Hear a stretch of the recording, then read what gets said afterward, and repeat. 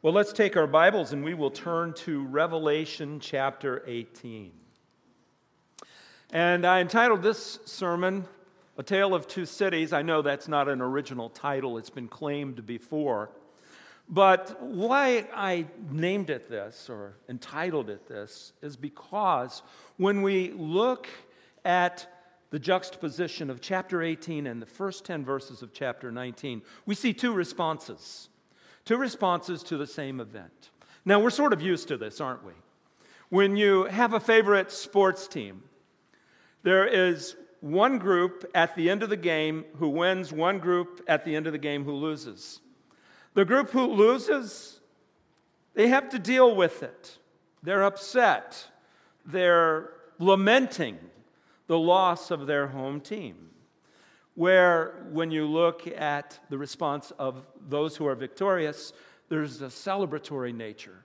They're responding with cheers and thanks. We see it in politics as well. One group laments the loss, one group gives thanks for the victory. Well, certainly that's what's going on here, but on a much more important scale. When we look at the bigger scheme of things, athletes and politicians do not matter in the long haul. What we really see when we look in the Word of God in the book of Revelation is the crash of a system that has stood opposed to God from the fall of man until God sets things right, recorded in the book of Revelation. And we see, first of all, in chapter 18, the response of the earth, the city of Babylon as it's pictured for us in the Scripture. And we see that there is much sorrow, lamentation of its destruction. And then when we come to the 19th chapter, what do we see? We see the city of God. We see all that God stands for, His kingdom, all that God is. And we see the response of heaven to the victory of God, the crash of this terrible world system that has stood opposed to God, the end of it, never to rise again, never to come to the same place of prominence. And so that's what we want to see this morning as we look into this text. Now, as we come to the first part of this passage, the whole of chapter 18 is a response of the earth to the fall of Babylon. So let's revisit for a moment who Babylon is. Now, last week we had probably one of the most difficult passages in the whole book of Revelation, as we tried to explain the thread of this worldview that Babylon has that is traced throughout the Scripture. We saw that it is a worldview that is anti-God. It is a worldview that elevates man. It is a worldview that devalues God. This has been a thread that has run from the fall throughout human history. And it has been the prominent worldview of this world. It stands opposed to God. What we see in the book of Revelation, though, is this truth. This worldview will come to an end. God will defeat it. It's going to come crashing down, and this is by God's design, by God's purpose, by God's plan. So what we'll see is an end of this wicked world system. And what we find here in chapter 18 is, first of all, an exclamation of this end. Look at what the Scripture says. Verse 1, chapter 18. After this, I saw another angel coming down from heaven, having great authority, and the earth was made bright with his glory. So, do you catch the imagery that we see here of this angel announcing something that is very important, that is pivotal for human history? This angel is descending with all of the glory of heaven, all of the glory of God, and this angel is making a significant announcement. Look at verse 2. And he called out with a mighty voice, fallen is Babylon the Great. She has become a dwelling place for demons, a haunt for every unclean spirit, a haunt for every unclean bird, a haunt for every unclean and detestable beast. For all the nations have drunk the wine of the passion of her sexual immorality, and the kings of the earth have committed immorality with her, and the merchants of the earth have grown rich from the power of her luxurious living. What's being expressed? Well, first of all, we really catch the big picture with the first statement recorded there in that second verse. Fallen is Babylon the Great. Now, this is not the first time this statement has been made in the book of Revelation. In chapter 14, verse 8, we saw this same statement being made. In chapter 16, verse 19, same statement. Fallen is Babylon the Great. And you know, as I started pondering this, as I was looking through the scripture, why so much detail, why so much attention devoted to the fall of Babylon? 2 whole chapters in the book of Revelation dedicated to the fall of Babylon, and that is because Babylon has been such a part of our world. It has been the engine that drives the greed, the sin, the immorality. All of the wicked things of our world have been driven by this worldview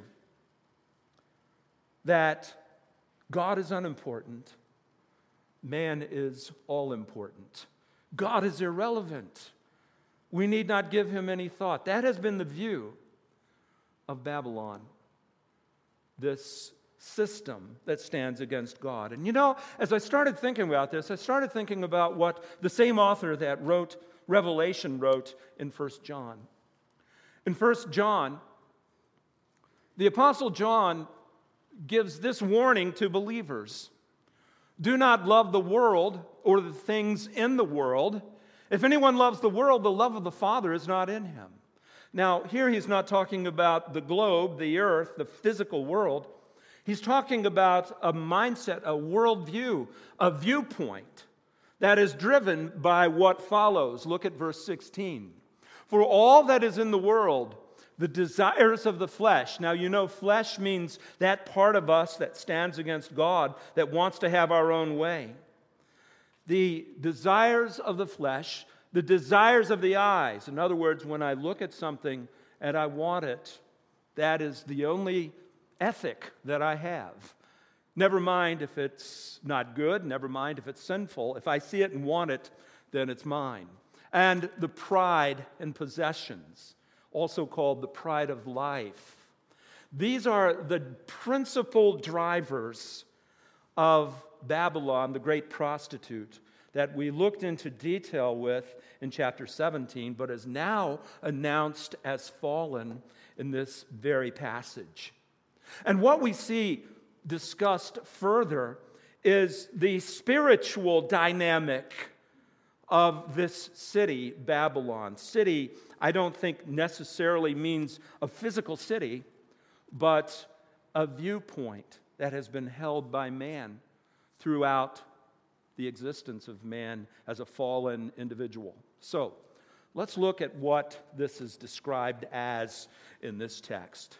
She has become a dwelling place for demons. The demonic influence on this world system, worldview that stands opposed to God, that seeks to promote man and devalue God, this has been the strong influence on this worldview.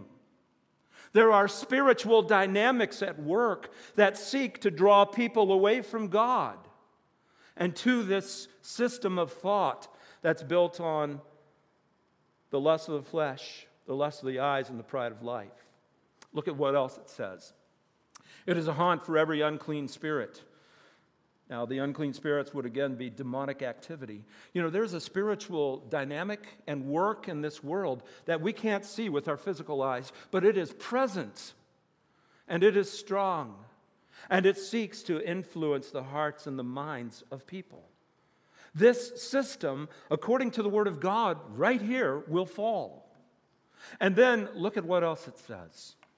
It is a haunt for every unclean bird, for every unclean, detestable beast. Now, these are those that stand against the principles, the teachings, the law of God. Babylon was everything that is against the purpose and the plan of God. And it's headed for a fall. That's what the Word of God tells us in plain speech right here in this passage. So then we come to the fourth verse. And as we come to the fourth verse, we find that the Word of God has initially a message for those who come to faith during the tribulation, who will become believers in God rather than following the path of Babylon, the great prostitute. And that message is given to us right here in verse 4, and it precedes an explanation of the fall of Babylon by this heavenly voice. So look at what the fourth verse says. Then I heard another voice from heaven saying, "Come out of her, my people, lest you take part in her sins, lest you share in her plagues." Now, this message to the believers who will come to faith during the tribulation, their message is a message that has been to the people of God throughout the history of the people of God. Do you realize in the Old Testament, God would often tell the nation Israel, "Come out from the nations around you and separate yourselves. Don't behave like the idolaters and the immoral people in the world around you. Live differently." That was why God put into place the law, so that His people could have a roadmap as to how to live righteous lives. He wanted them to live separated lives.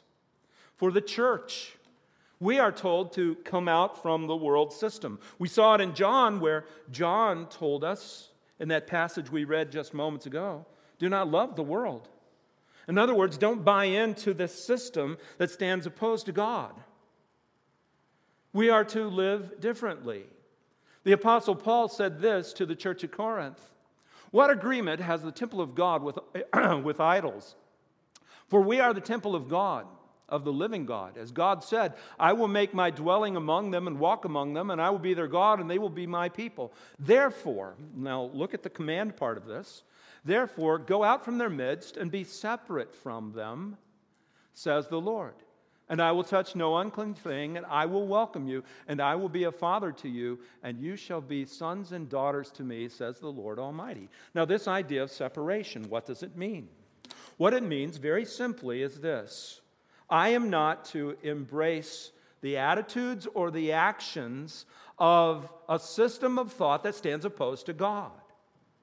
Now, as Christians, we would look at that and we'll say, well, of course. But what do we see? There is always this pressure, this temptation, and I would even submit to you an indoctrination by the world around us to try and force us into adopting the behaviors and the thought processes and the attitudes of this world. If I'm a child of God, I'm to live differently. And here, in chapter 18, this is what God is calling those who will be a part of the tribulation, who are believers, to do as well. Now, you think we have a lot of pressure to buy into the world system and the world view. Imagine living during the tribulation as we have seen people described to us, the living conditions that they face. They're horrible. There is pressure economically. There is pressure politically. There is pressure as far as saving your own life or the life of your family, to embrace the worldview of Babylon, the great prostitute that stands against God. And so what God is saying to His people is, don't buy in. Don't go along with it. Live distinctly. Live differently. Here's the idea. Your struggle to live a separated life from this world system, being in the world but not of the world, that struggle will be but a short time. you have eternity to look forward to. But contrast that with the description of what happens with the crash of this world system that stands opposed to God. Look as the text continues at verse 5. Why is God bringing his wrath against this world system that has stood opposed to him? Look at verse 5. For her sins are heaped high as heaven, and God has remembered her iniquities. Now, the first reason that God is bringing his wrath against this world system that has perpetuated so much evil is this: sin has been piling up. The interesting picture in Scripture is God, in his long-suffering and patience, has allowed the sin of this world to collect, and collect it has. The description is piling to heaven itself. It is a stench and an offense to God, the sin of this world. And so what God is saying in this text is, I have reached my limit with sin. I will no longer treat it with long suffering. My wrath is coming. And it's because of these sins and iniquities that have been piling up. Look at verse 6. It goes on to say this: pay her back as she herself has paid back others, and repay her double for her deeds. Mix a double portion for her in the cup she has mixed. Now, here, what the Word of God is talking about is this. There's a principle in Scripture. The punishment fits the crime. Sometimes we even put it, what goes around comes around. And that's certainly what's being described for us here. All of the sins that Babylon has perpetrated against God and against the people of God, God is going to set things right. He's going to bring about his judgment on a system that has hurt his people. And in his long-suffering and patience, he has stepped back and he has allowed it to continue, but now he repays. And they will get back double what they have dished out. Now, this is strong language, folks, and I recognize this, but understand, God has been patient for centuries, millennia, with the sin of man. And now God is going to crush this system. Look at verse 7. As she glorified herself and lived in luxury, so give her like a measure of torment and mourning, since in her heart she says, I sit as a queen, I am no widow, and mourning I shall never see. Now here's the pride of Babylon. The pride of Babylon is, I can continue in sin, and there is absolutely no consequence for it. I'm in charge. That's what she's saying. I'm the queen. Nobody touches the queen. The big lie of sin is you can get away with it. You can do that which is against what God has said, and there are no consequences. This has been a doctrine that Babylon has supported. And she has bought her own doctrine. So she believes nothing will ever touch me. I am a system that is in place that can and never will fall. I'm good. What we see in this text is the fact that God is going to bring this crashing down. Look at what verse 8 summarizes for us. For this reason her plagues will come in a single day, death and mourning and famine, and she will be burned up with fire, for mighty is the Lord God who has judged her. No escape. God is bringing devastation to this system that has stood opposed to him and persecuted his people. And God will deal with them according to their sin. So we look at this picture and it's crystal clear, isn't it? God is going to bring terrible things against this system of thought that has fought God. Then we come to verse 9. And as we come to verses 9 through 20, we see the responses of people to the fall of this world system that stands contrary to God. It begins in the 9th verse, and it talks about the response of the politicians, the political powers that be, that have bought into the system of eliminating God and promoting themselves with their own greed and lust and desire. And look at what it says in verse 9. And the kings of the earth who committed sexual immorality and lived in luxury with her will weep and wail over her when they see the smoke of her burning.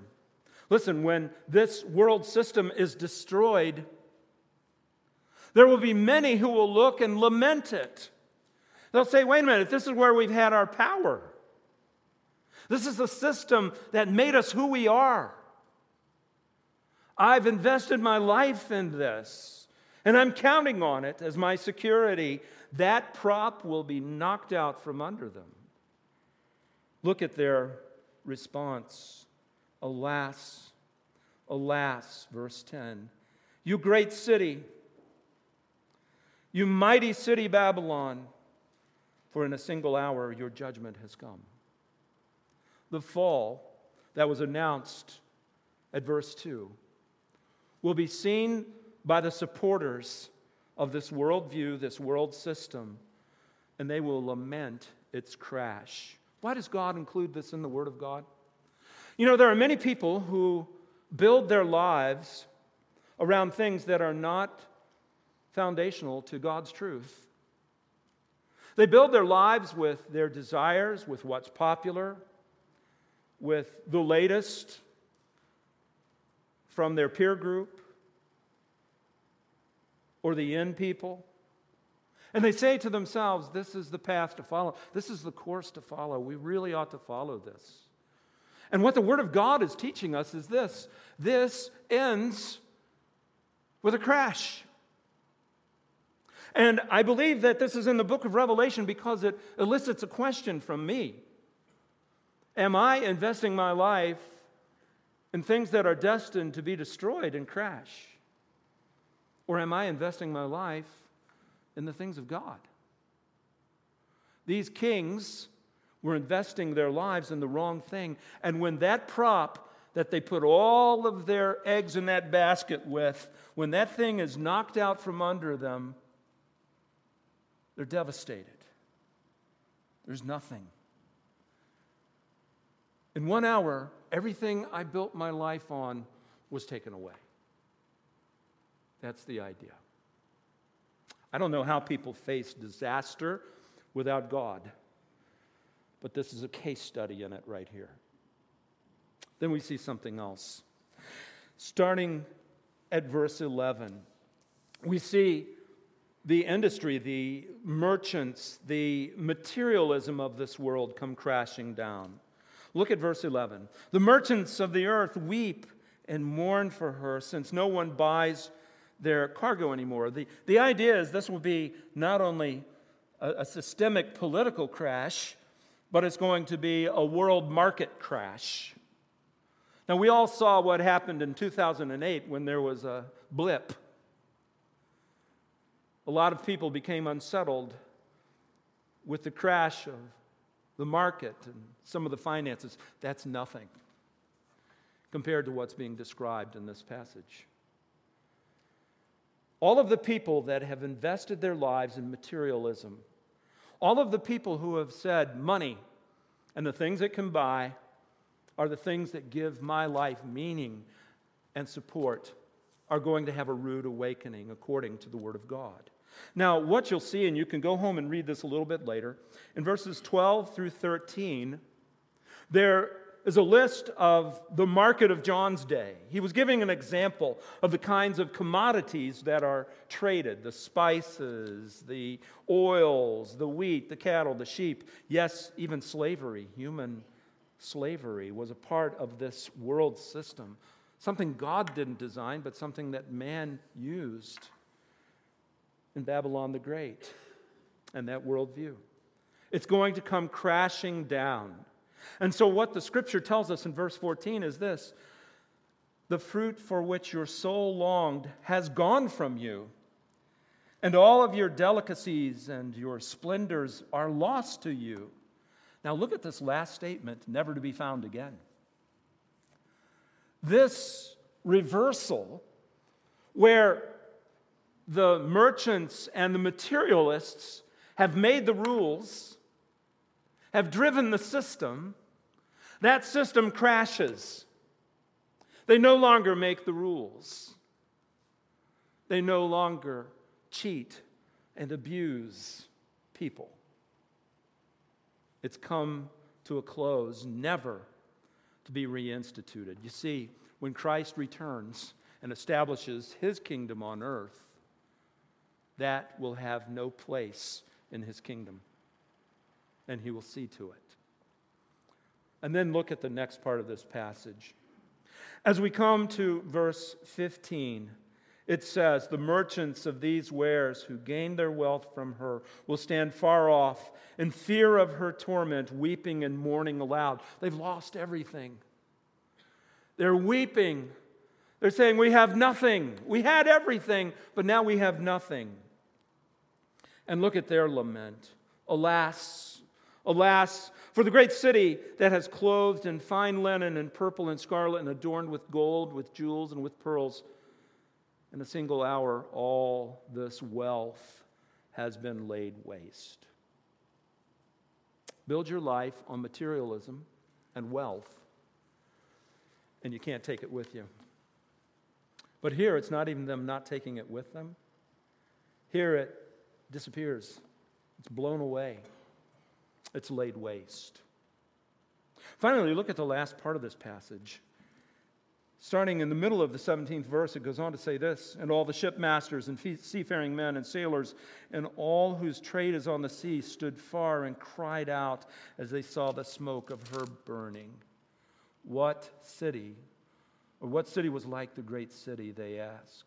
And they threw dust on their heads, and they wept and mourned, crying aloud, "Alas, for the great city where all who had ships at sea grew rich by her wealth, for in a single hour she has been laid waste. Rejoice over her, O heaven, and you saints and apostles and prophets, for God has given judgment for you against her." Now, what is being stated here is this. These people who have lived this life of wealth, two things. Number one, they recognize that it's all gone. But number two, and this is amazing, they recognize there's a different response from the people of God than their response. The light is finally clicking on a little bit that I've backed the wrong horse. I've invested in the wrong dividends and investments, and it's all gone. My world has come crashing down. So, verse 21 talks about, after these expressions of sorrow, how Babylon as a world system will be eliminated from the earth. Look at verse 21. "When a mighty angel took up a stone like a great millstone and threw it into the sea, saying, 'So will Babylon, the great city, be thrown down with violence and will be found no more.'" So when the scripture talks about taking a millstone and throwing it into the depths, that means that it goes to a place never to come back. A millstone, is a large stone that was used for grinding wheat down to flour. In those days, if you chucked that thing off a ship into the deepest part of the sea, it was not coming back. Nobody could go down that far to get it. This is the imagery of what's going to happen with this world system that has stood opposed to God. But then, something that is unexpected. Look at verse 22. "The sounds of harpists and musicians, of flute playing and trumpeters will be heard in you no more. And the craftsmen of many crafts will be found in you no more. And the sound of the mill will be heard in you no more." Now, something, unfortunately, that the world system has done is co-opted many of the arts that God designed for His glory, and they have used it as a mechanism to promote the worldview of Babylon. When you listen to the words of music, when you watch some of the plays that express this worldview that is opposed to God, it's stark. Paul and I were doing a little binge watching TV yesterday. And as we analyzed the message of some of the TV shows that are current TV shows and what they're trying to get people to buy into, it was amazing. As a matter of fact, I couldn't contain myself. I drug a pulpit into the living room and started preaching. No, not really. I preached from my recliner, but I didn't drag the pulpit in because I don't have one in my house. But it's stark. They take things that God gave us to glorify Himself, and they co-opt them to indoctrinate people and to have them buy in to a worldview that stands opposed and contrary to God. There will be no celebration. Look at verse 23. And the light of the lamp will shine in you no more, and the voice of the bridegroom and bride will be heard in you no more. For your merchants were the great ones of the earth, and all the nations were deceived by your sorcery. And in her was found the blood of prophets and saints, and all who have been slain on earth. Really, what's being stated here is this: Babylon has fallen. Goodbye and good riddance. That's the idea. Now, the earth has that response to Babylon at its great fall. But what I wanted to do this morning was move into the 19th chapter. Only 10 verses. There were 24 in 18. But we're just going to take the first 10 verses. And what we're going to do is have this lined up just with the responses of a wicked world and see how heaven responds to the fall of Babylon, where all of the earth laments this, and they're looking and they're sad at the loss of this world system. Heaven looks at it and it says, finally, God is going to stop this world system. So let's look at these. First of all, we see elation because God's justice prevails. What we see in these 10 verses is exaltation of God. And it begins with verse 1 of chapter 19. After this, I heard what seemed to be a loud voice of a great multitude in heaven. So, change of scenes. Chapter 18, planet Earth, angel comes down, announces the destruction of this world system. Now in chapter 19, that scene has changed. We're in heaven, and we hear the voices of not one angel, but a multitude. And this multitude is expressing praise to God for what He has done in defeating sin, defeating evil, destroying this worldview that stands opposed to Him and His people. Look at what they say in the middle of that first verse. Hallelujah! You know what hallelujah means? It means praise God. What they're saying is, we celebrate the demise of a wicked, destructive system that has harmed so many through the ages. And we give all the praise to God because this was His doing. Look at what He says. Salvation and glory and power belong to our God. So in other words, God has delivered us from this. And it says His judgments are true and just. In other words, God is finally dispensing the justice that many of them cried for throughout their lives, and now it's being visited on earth.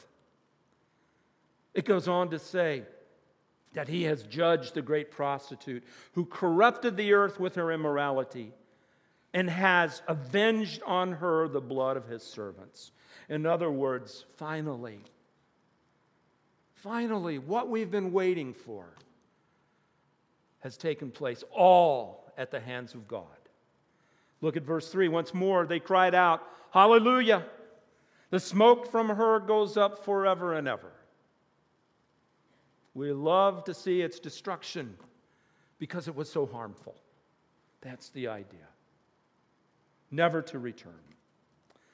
We also see this. As we come to verses 4 and 5, we see that there's a statement about the extermination of this world system, and it shows who is on the throne. Look at that 4th verse. The 24 elders and the 4 living creatures fell down and worshiped God who was seated on the throne. Now, when the scripture talks about God being seated on the throne, you know what it's talking about? He's in charge. He is sovereign. He is king over his creation. And what is being recognized by the 4 living creatures, these angels that surround the throne every day, 24/7, and the 24 elders who are also around the throne of God, all of them are coming together and they are saying, Amen. In other words, now it's as it should be. Hallelujah, praise the Lord. And from the throne came a voice saying, Praise our God, all you his saints who fear him, small and great. So this is the heavenly celebration. Contrast that to the response of the world. Alas, alas, all is lost. In heaven, hallelujah, victory won. Stark contrast. And I think that's by design. I think John wants us to see the importance of grasping these truths. Then we come to the 8th verse. And the 8th verse talks about another event that is coming, a celebration. And what it is this. It is the exaltation by and of the bride of Christ, and that is the church. Now look carefully with me, starting at the 6th verse. Then I heard what seemed to be the voice of a great multitude, like the roar of many waters and like the sound of mighty peals of thunder. So this is a loud praise. And this is what those who are mentioned in this part of the text say. Hallelujah. Again, praise the Lord. For the Lord our God, the Almighty, reigns. So they praise him for being the God who reigns. And then look at this. Let us rejoice and exult and give him glory. Now look at the next statement. For the marriage of the Lamb has come, and his bride has made herself ready. Now, what is this talking about? What is the marriage of the Lamb? Sometimes we as the church in Scripture are referred to as the bride of Christ. What is being described here is a celebration for the bride of Christ, the church. We are in heaven during the tribulation, having been raptured. And this is our time to celebrate with God his great victory over the fall of Babylon. Many who will be there have been martyred by Babylon during their sojourn here on earth through the ages. Read church history, and there's a bloody thread throughout it that runs with the martyr's blood. Here, at the marriage feast, the celebration of the Lamb, the church takes pause, recognizes our position as the bride of Christ, and we celebrate. Isn't it amazing that with the fall of Babylon, in the 23rd verse of 18, it said, no more weddings, no more celebrating. What goes on in heaven? Complete celebrating. And the marriage feast of the Lamb. We exalt God together, but we are raised to such a beautiful position as the bride of Christ. That's the picture of this Scripture. And folks, I want you to get what this is saying. This is you. This is the church. This is who we are, precious to God, loved by God. Now finally, in his presence, celebrating our connection with Jesus Christ. That is what we have to look forward to. Now again, I can't help but notice what the world system has to look forward to. Crash, fall. John even said in that passage that we read earlier in 1 John that the world is going to be destroyed, that world system. They have nothing of eternal blessing, and they lose their temporal blessing.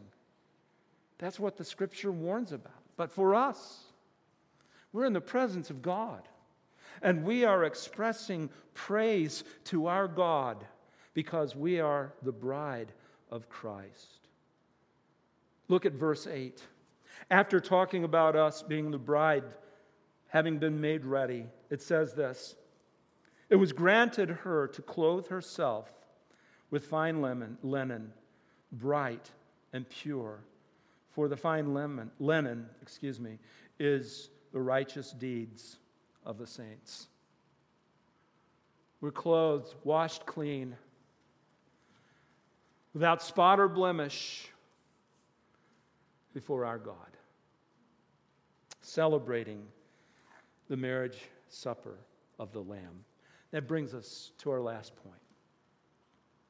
The last part of this passage says this: there is an exuberant celebration that awaits us. Look at verse 9. "And the angel said to me, 'Write this: Blessed are those who are invited to the marriage supper of the Lamb.'" Now, we're going to pause there for a moment because I want you to picture what's going on. The marriage supper. This was, in the Middle East, the biggest celebration of your life. This was pivotal. This was so important. It was a time of celebration for days on end. And it was a time of thanks and community and fellowship, and a time of recognition of the sanctity of marriage and a celebration of it. This is what we experience in heaven at the marriage feast of the Lamb. God is going to celebrate with us because we are the bride of Christ. Now, the last part of this passage. When John hears this, look at his response. The angel says to me, "These are the true words of God." In other words, John, this is going to happen. God's word is truth. But then this: "Then I fell down at his feet and worshiped him. But he said to me, 'You must not do that. I am a fellow servant with you, and your brothers who hold to the testimony of Jesus worship God.'" Now, John got caught up in the moment, fell down at the feet of the angel, and the angel said, "Whoa, stop. Don't worship me, worship God." This is what God's people and angels do. Man will come and say, "Worship me," if they are not followers of God. A demon will come and say, "Worship me," because he is not a follower of God. But this angel corrects John and tells him, "You must not do that." And he goes on to say, "I'm a fellow servant with you and your brothers who hold to the testimony of Jesus. Worship God, for the testimony of Jesus is the spirit of prophecy." Listen, all that we've been seeing in the book of Revelation is really summed up in that one thought. Why all of this discussion about end times? Why all of this discussion about the defeat of sin and the victory of God? It all centers on who? Jesus. Peter wrote this: "We have something more sure, the prophetic word, to which you will do well to pay attention, as to a lamp shining in a dark place, until the day dawns and the morning star rises in your hearts." In other words, listen to the prophecy of God's word. Pay attention to it. And then he goes on to say this: "Knowing this, first of all, that no prophecy of Scripture comes from someone's own interpretation." Listen, John did not make this up. This was something that God gave him to communicate to God's followers. But then it goes on to say this: "For prophecy was never produced by the will of men." Now look at this. "But men spoke from God as they were carried along by the Holy Spirit." These things that we read in the book of Revelation were superintended by the Holy Spirit and supernaturally inspired as God's truth. So as we read these things, it is with full knowledge that God's word is true, and this will come to be. So what does that mean for me as a believer today? There's one of two paths I can follow. I can buy into Babylon, the great prostitute, set aside God's teachings and God's truth, and live like the world around me. I will suffer when I do that, but I can do that. It's a foolish choice. The right choice is to celebrate with the people of God and the city of God. To look at the position, the exalted position that we enjoy as the bride of Christ and live accordingly. So don't just look at this as prophecy and this is stuff that's way out in the future. Look at this as something that traces for us two outcomes. One outcome is destructive in nature. The other outcome is beautiful and glorious, and we could give thanks for that. Let's pray. Father, thank you for this text. Thank you for its clarity. And we would ask, God, that you would bless this time that we've spent in the Word. May it be pleasing to you. May it be transformative for us. And we pray this in Jesus' name. Amen.